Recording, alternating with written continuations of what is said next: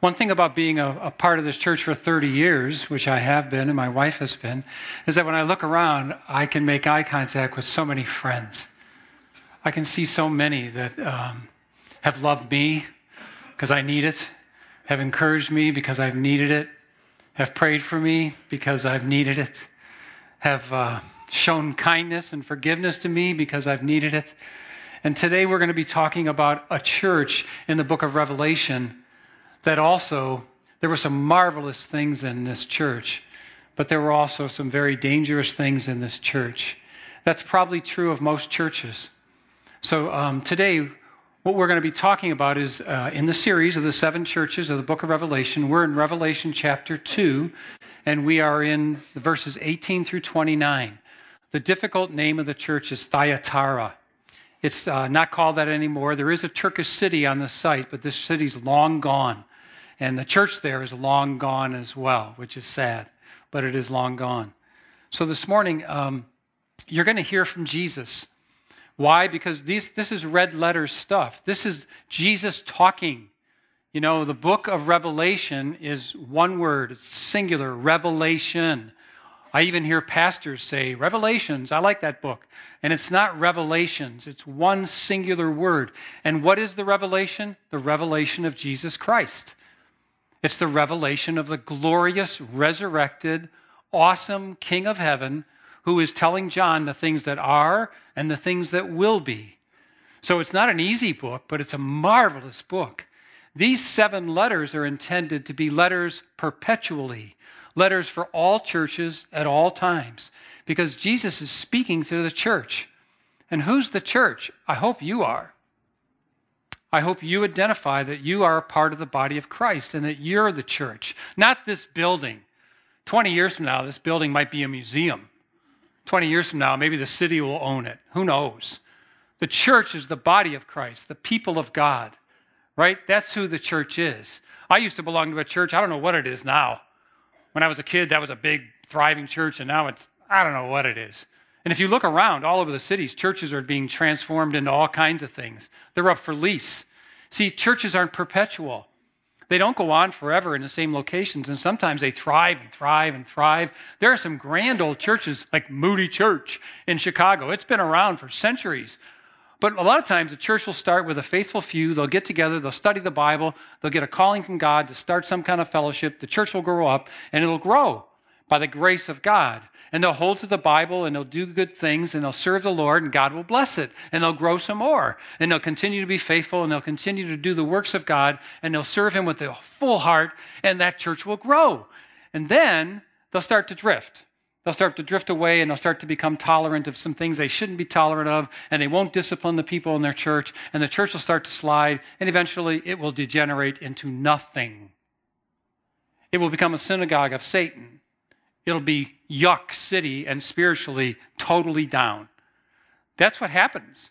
Have you seen that? I have. I've seen God sort churches, take them apart, they're done. Because there's something in their midst. There's something going on. God doesn't mess around. He's so serious because the church is His bride. The church is His bride. And there are a lot of men in this room, boy. And I'll say something about men and their anger and their jealousy and how men respond sometimes nasty ways. And I'm not saying, gals, that you can't be nasty too. I know you can. I know you can. You're not excused, right? But the church is called the bride of Christ. And today we're going to see Jesus just celebratory. We're going to hear Jesus just being so happy, so encouraging, so excited about His bride. And then we're going to hear Him say dangerous words of judgment and warning and even declarations of destruction on the same church. Let's look together then. Read with me from the screen. You'll see it.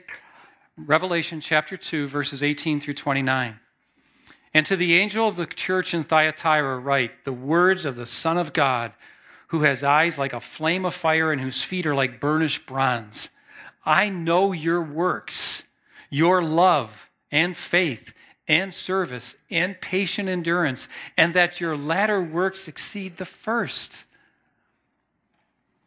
But I have this against you, that you tolerate that woman Jezebel, who calls herself a prophetess and is teaching and seducing my servants to practice sexual immorality and to eat food sacrificed to idols. I gave her time to repent, but she refuses to repent of her sexual immorality. Behold, I will throw her onto a sickbed, and those who commit adultery with her I will throw into great tribulation, unless they repent of her works. And I will strike her children dead. And all the churches will know that I am he who searches mind and heart, and I will give to each of you according to your works. But to the rest of you in Thyatira, who do not hold this teaching, who have not learned what some call the deep things of Satan, to you I say, I do not lay on you another burden. Only hold fast to what you have until I come. The one who conquers and who keeps my works until the end, to him I will give authority over the nations, and he will rule them with a rod of iron, as when earthen pots are broken in pieces, even as I myself have received authority from my Father. And I will give him the morning star. He who has an ear to hear, let him hear what the Spirit says to the churches. Let's pray. Oh, Father God, we worship you. We have worshiped you, Lord. We've called you worthy because you are. We've called you holy because you are holy. And we adore you, Lord. All the saints adore you. The saints that are home with you, the victorious church, and the military church here on earth that's fighting. God, we adore you, and we want to adore you even better. We want to live in such a way that's pleasing to you. So God, take your word. Open our hearts, Lord. Instruct us and teach us. Lord, help us to obey. Lord, forgive us of our sins. Lord, we come in here today, Lord, many of us practicing sin. Lord, we've allowed the flesh, the lust of the eyes, the lust of life, the pride of life, Lord, to seduce us. Lord, forgive us. Wash us, O Lord. Lord, I pray especially for CVC, this church, God. You love this church. You love these that are here, God. And I pray today, Lord, that your voice, by the Spirit and by your word, Lord, will just touch our hearts and change us and make us more like Jesus. For only he is worthy. And it's in his name that we pray. Amen. Amen. There's a classic piece of church doctrine that's called the Westminster Confession of Faith. It's a confession. It's a bunch of doctrines put together so people can understand a way forward in the church. And one of the things this Westminster Confession of Faith says is, the purest churches under heaven are subject both to mixture and error. And some have so degenerated as to become no churches of Christ, but synagogues of Satan. Nevertheless, there shall be always a church on earth to worship God according to his will. This is a really insightful statement. It's what we see here at Thyatira, a church that may have a fatal flaw, a church that may be ready for its destruction. It may no longer exist in a short time, and it's difficult to trace the history of what happened in Thyatira. But today we want to examine these scriptures. We want to examine God's word. So first of all, in the first verse, it's like, who is this to? This is to the angel, right? This is to the angel. This is verse 18. That is, Jesus is talking to the angel, which is the messenger. Today I serve as a messenger. Don't call me an angel, okay? But I'm a messenger, a pastor in this church, a shepherd in this church. And so today I bring a message. And what is the message? It's the word of God, right? That's who's receiving this. He is receiving it. He is receiving it because he's the pastor. So what is he? Well, he's in the church of Thyatira. And Thyatira, you guys, was a small city. It was a small city. In fact, it's the smallest of all the cities on the map we'll see. But it was between some other cities that made it a passageway, and it was a city of commerce. There were a lot of things that they were doing there. History tells us that it was known for its trade guilds, that there were all kinds of trades going on in Thyatira, especially guilds that had to do with bronze making, dyeing cloth, garment making, pottery, brass working. Okay? These guilds that were part of the town's business, how they did business, were like unions. So if you make these things, you belong to this guild. If you did these things, you belong to this guild. The electricians guild, they belong to that guild over here, right? Whatever trade they were in, they belonged to it. But these guilds held a wickedness within them because each guild had a deity, some kind of spirit god that they worshiped. So you've got this church living in Thyatira, right? The people that have been called out to be followers of Jesus.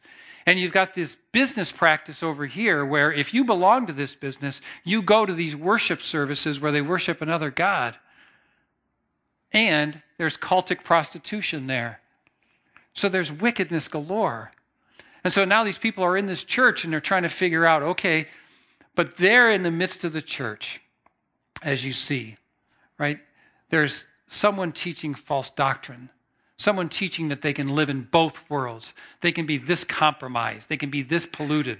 Yeah, you can come and worship with us and worship God and love Jesus and the Spirit and love the Father. And you can go to that thing. You can go over there and do that and keep your business going. You can practice idolatry, worship another God.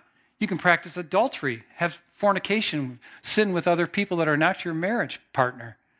You can go do those things and still be okay back here. This was haunting that church.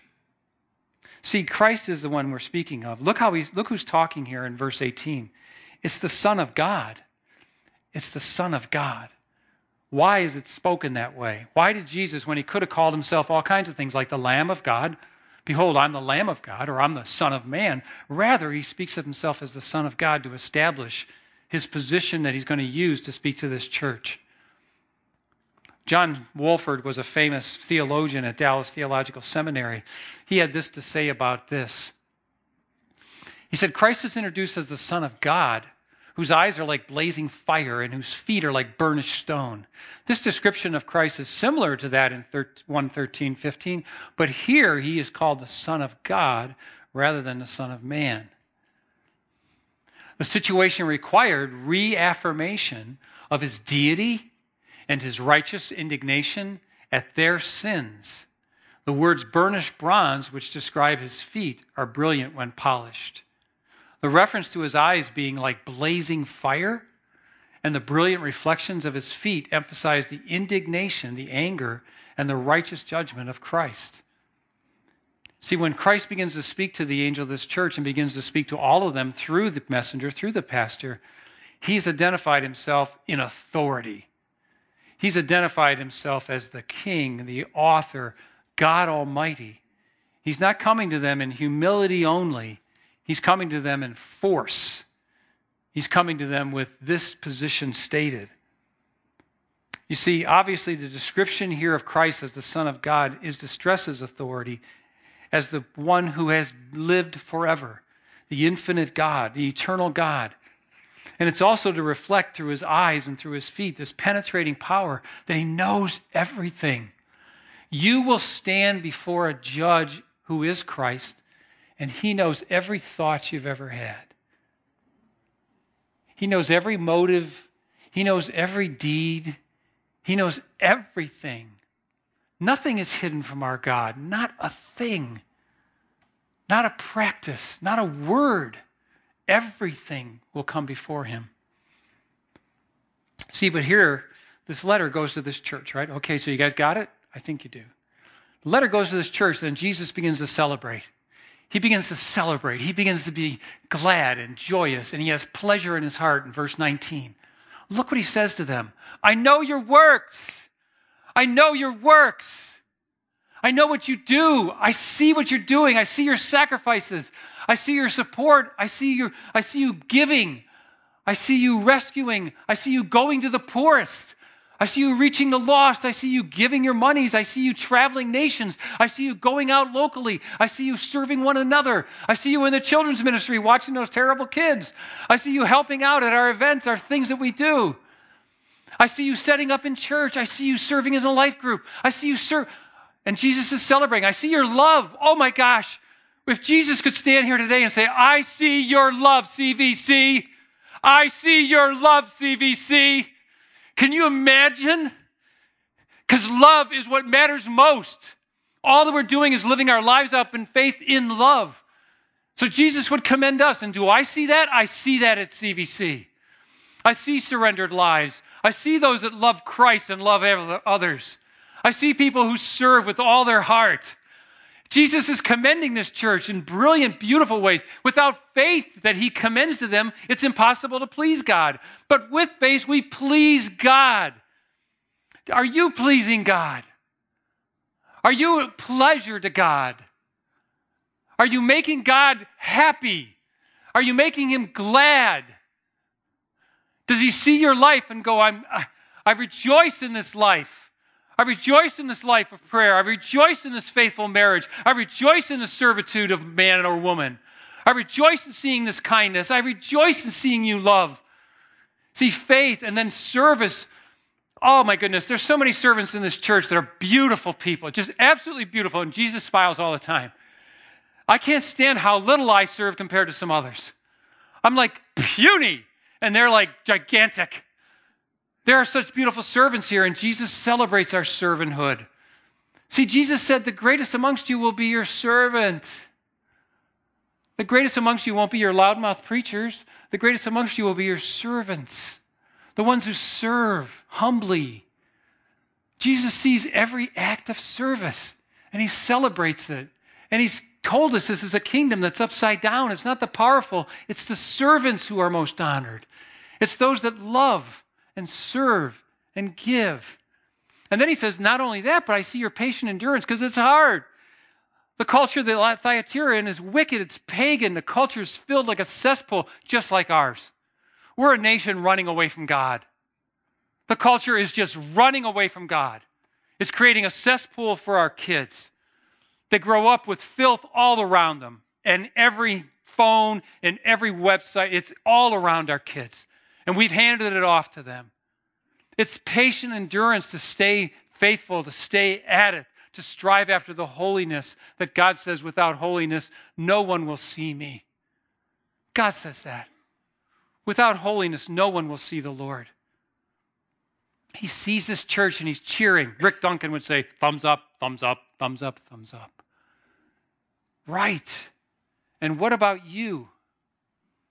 Is this what Jesus does when he watches over you? Because he sees you all the time. See, there's a gap in our theology. We say we believe God is everywhere, he knows everything, sees me all the time, but our practice doesn't say that.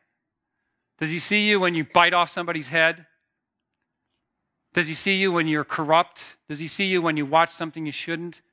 Does he see you when, or you just say this? You say you believe in that God, but you don't live that way. God sees you at all times is a theological truth, but our practice needs to be changed. We need to practice the presence of God.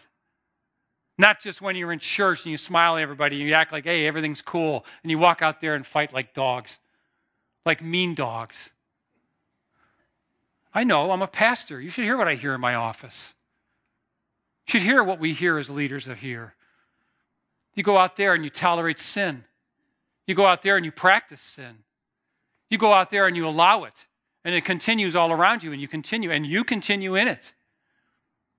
See, the tolerance is what tore up this church. This toleration of sin. We see this right now in verse 19, or 20, I should say. Right, we see it. But I have this against you, that you tolerate that woman Jezebel. She calls herself a prophetess, and she is seducing my children. She is seducing my church, and she's taking them into sin. This is what's going on in Thyatira. You see, some of the Christians in Thyatira were abandoning their loyalty to Christ because Jezebel, or a teacher, a bunch of guys who had some kind of authority, they were teaching that it was okay. Go to those celebrations. Go to those festivals. Man, how about today? Go to that movie. Go to that film. Go to that website. Go to that strip club. Go to that play. And then come into church and act fine and before your God and with the body of Christ. It's not to be. It's not to be. We're called to holiness, you guys. We're called to be holy. We are called to be a people on the earth different than everybody else because he gives us his Spirit and he sanctifies us and he can make you holy. It's the work of the Spirit and the work of the Word of God to transform you and I into the image of Christ in the world.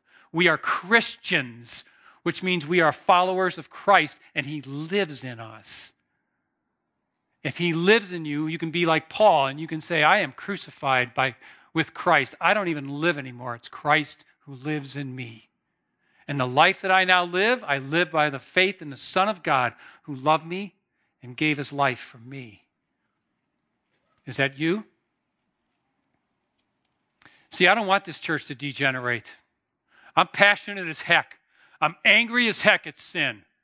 I'm angry as heck at sin. Why? Because my Father in heaven hates sin. It put his Son on the cross. It nailed him there. It put the crown on his head.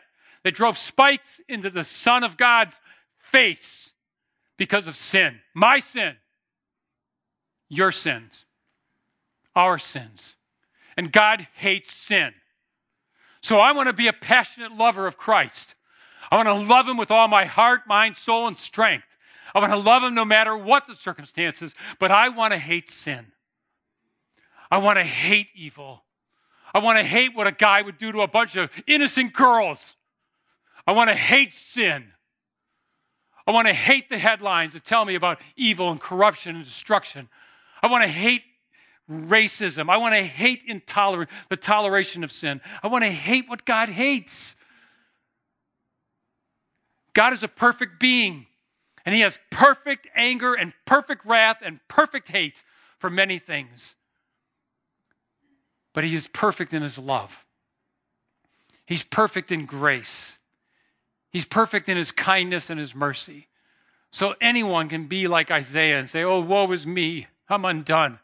And hear from God, come, I will wash you as clean as snow. I will make you white as snow. Just confess your sins and I will be faithful and just to forgive you of your sins and cleanse you from all the unrighteousness. And you and I can be together. We can fellowship. We can walk together. And I will be your God. And I will protect you and provide for you, not only now, but in what's to come. Verse 21. See, he says about this woman and these teachers, whoever they were, I'm not sure. Jezebel's a terrible name, right? She was the most wicked woman in the Old Testament. And Jesus nicknames whoever's doing this Jezebel. You can read about it in 1 Kings, 2 Kings. But in his grace, he gave her time to repent, see. This is our God. See, our God's the prodigal father. He gives time to repent. He gives you time. I mean, some of you are practicing sin and you're living in it. And he's giving you time before the judgment comes. He allows it. I mean, he permits, that, okay, I'm going to give him time to repent. I'm going to speak to him through the scriptures. I may speak to him through the exhortation of a brother or sister like we heard last week. I will speak to him through the Spirit. I'll convict him of the sin. And I'm going to give you time to repent. But that time is not forever. It's not forever. It's just a time. It's determined by him.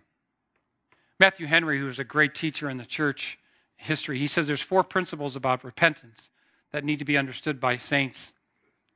These principles, we'll talk about them now, right? These principles about repentance have to do with how repentance plays into the life of Christian people. John the Baptist, when he was out there in the wilderness, he was screaming, repent, the kingdom of God is at hand. Some of you may not even have a familiarity with that word. Like, is that a word that's really common with you in your practice, in your life? Because repentance is a necessity. We must repent. We must turn from sin. We must turn to God in faith. We must turn to God in faith. So he gives her time to repent, but she ignores it. She ignores this time. See, repentance is necessary to prevent ruin. That's one of the principles. To prevent the ruin of a life, the ruin of a congregation, we must repent. We must turn. We must get our senses right. We must think correctly and turn, just like the prodigal son who was out there with the pigs and realized, oh my gosh, I could be better off as a servant in my father's house. I'm going home. God granted him repentance. It came to his mind. He came to an understanding. It's either repent or ruin. Remember that tower that fell on a bunch of people and killed about 18 people, and they came to Jesus and they said to Jesus, hey, Jesus, this tower in Siloam, it fell on these people. And Jesus said, wait, stop. Unless you repent, you'll perish too. Unless you turn from sin. Turn back to God. And it happens a lot. I'm a repenter, you guys. I have to repent because I sin. So I must repent. I must go back to God. When I go back to him humbly, he's welcoming me. He's not stiff-arming me. He's welcoming me because I've humbled myself and I'm drawing near to God in humility.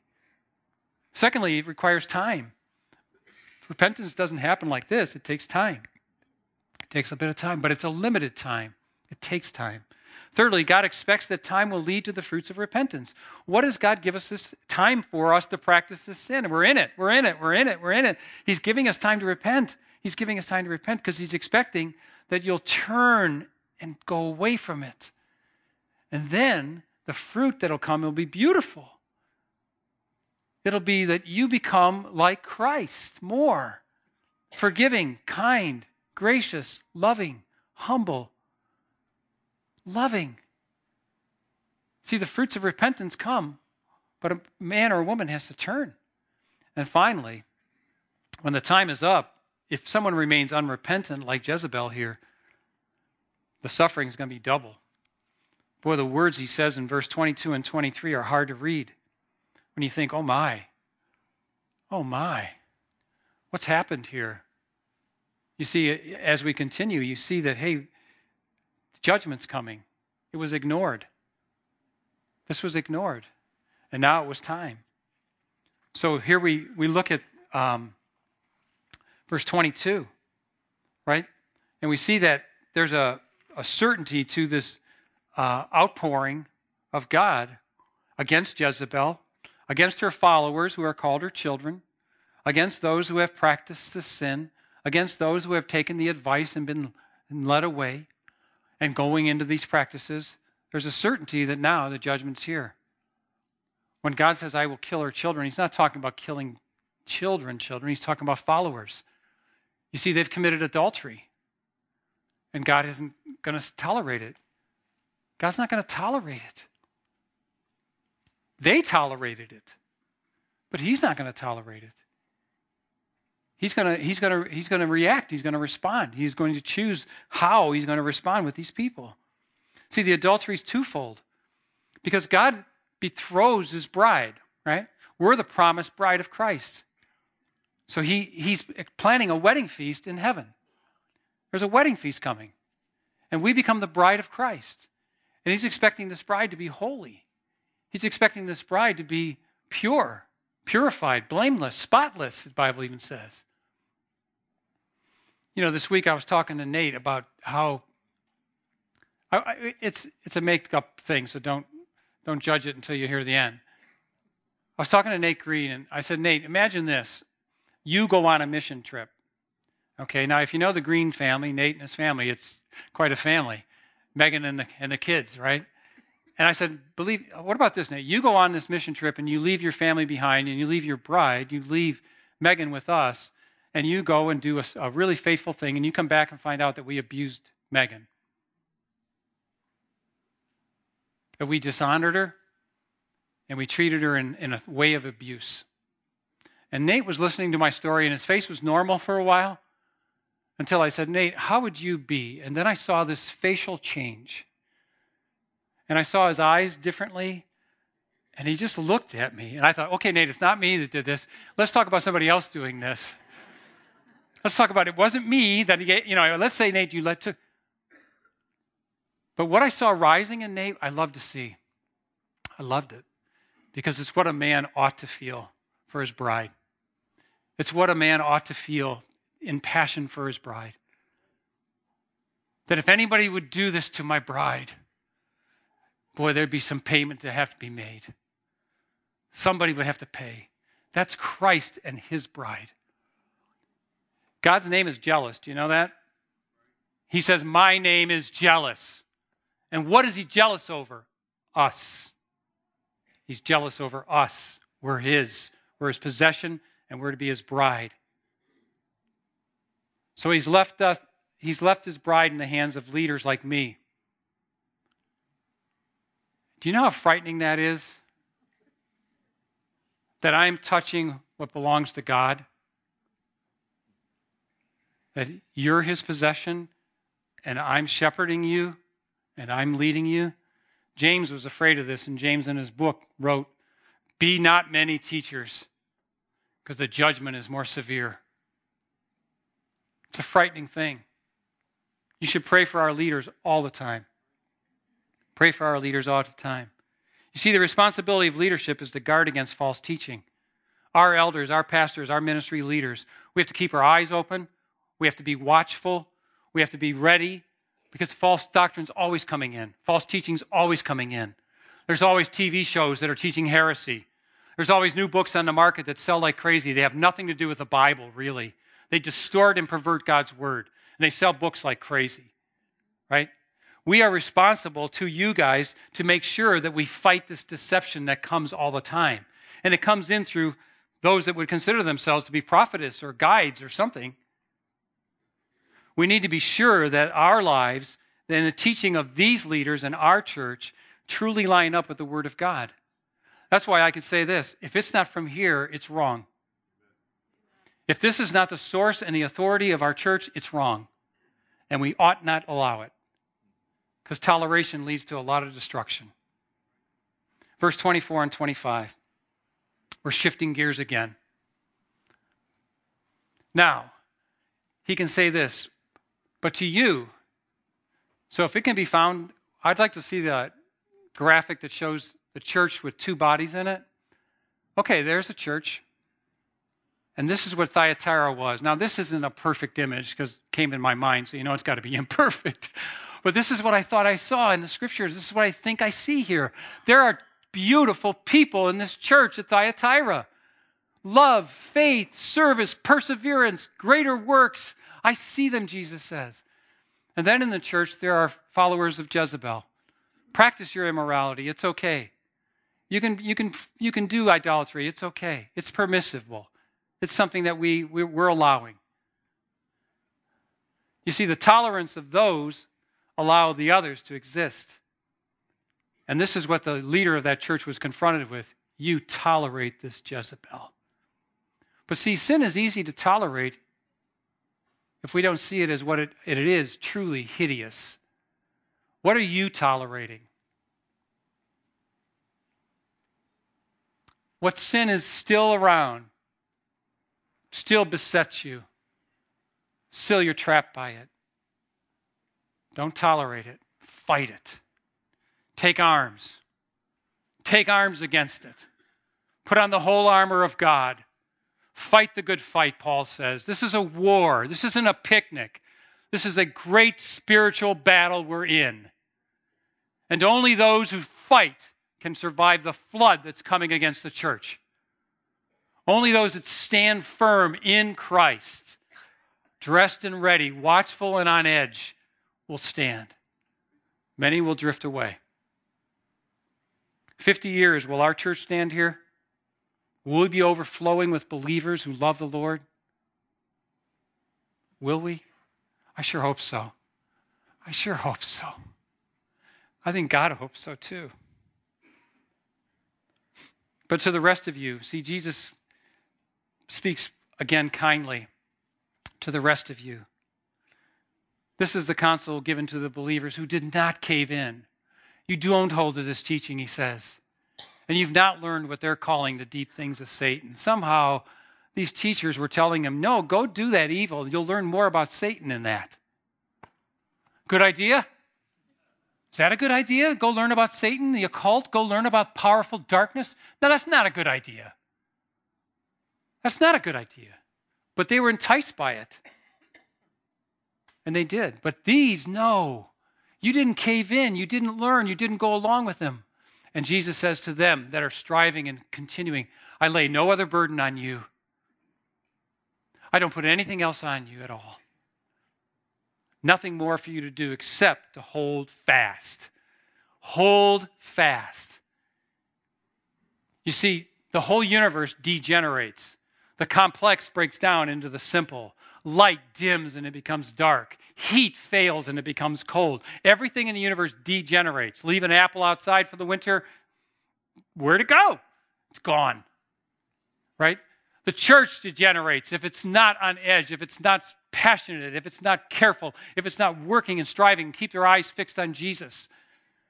We must hold fast to where we're at. We must hold on. We must hold fast, Jesus says, until I return. Until I return, hold on.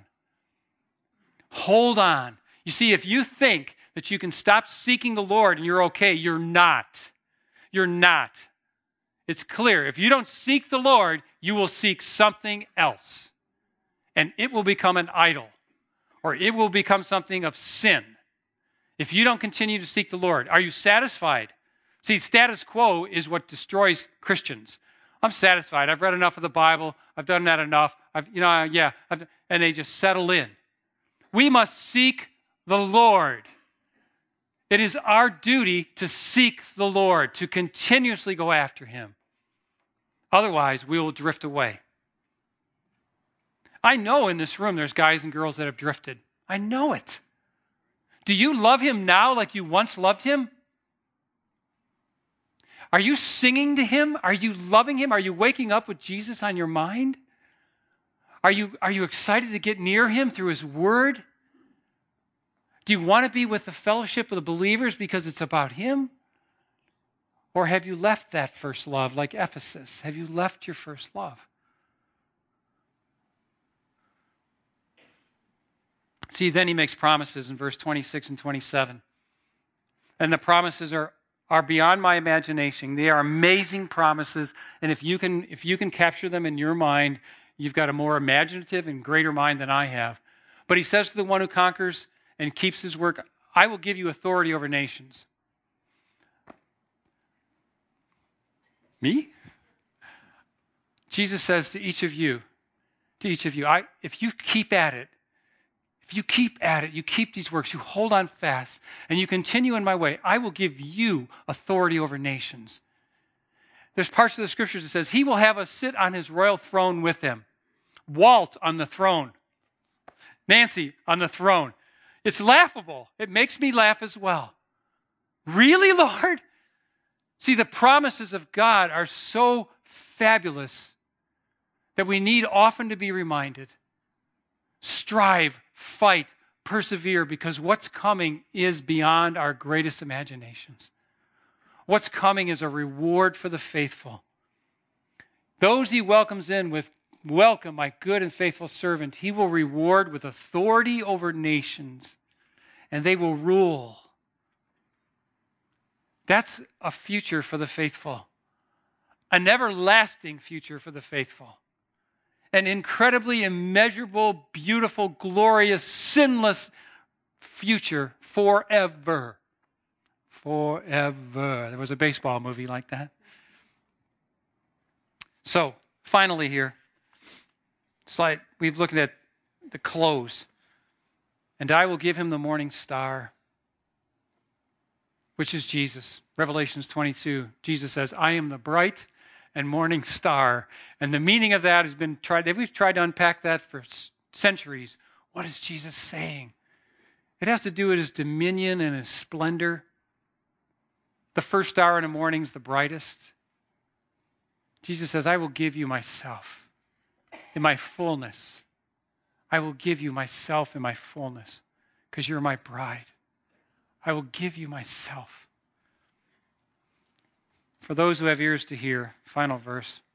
You know, I'm deaf in this ear. Some of you remember my surgery a couple years ago. I'm completely deaf over here. My wife, I drive her crazy. You know, but she's tolerant. Hallelujah. But I'm deaf. I only have one ear that hears, this one. Do you have ears to hear what the Spirit is saying to you? That's the question. Jesus every time closes these letters with, for those who have ear to hear. Have you heard from God? We're going to give you a couple minutes to pray. Is it a prayer of repentance now? Is it a prayer of thanksgiving now? Is it a prayer for others or for self? Lastly, Lord Jesus, do not let me tolerate what you hate. So as we take a couple minutes quiet to pray, Nate will come with the worship. But until then, would you seek the Lord? Would you just go to his throne, bow down, and speak to him?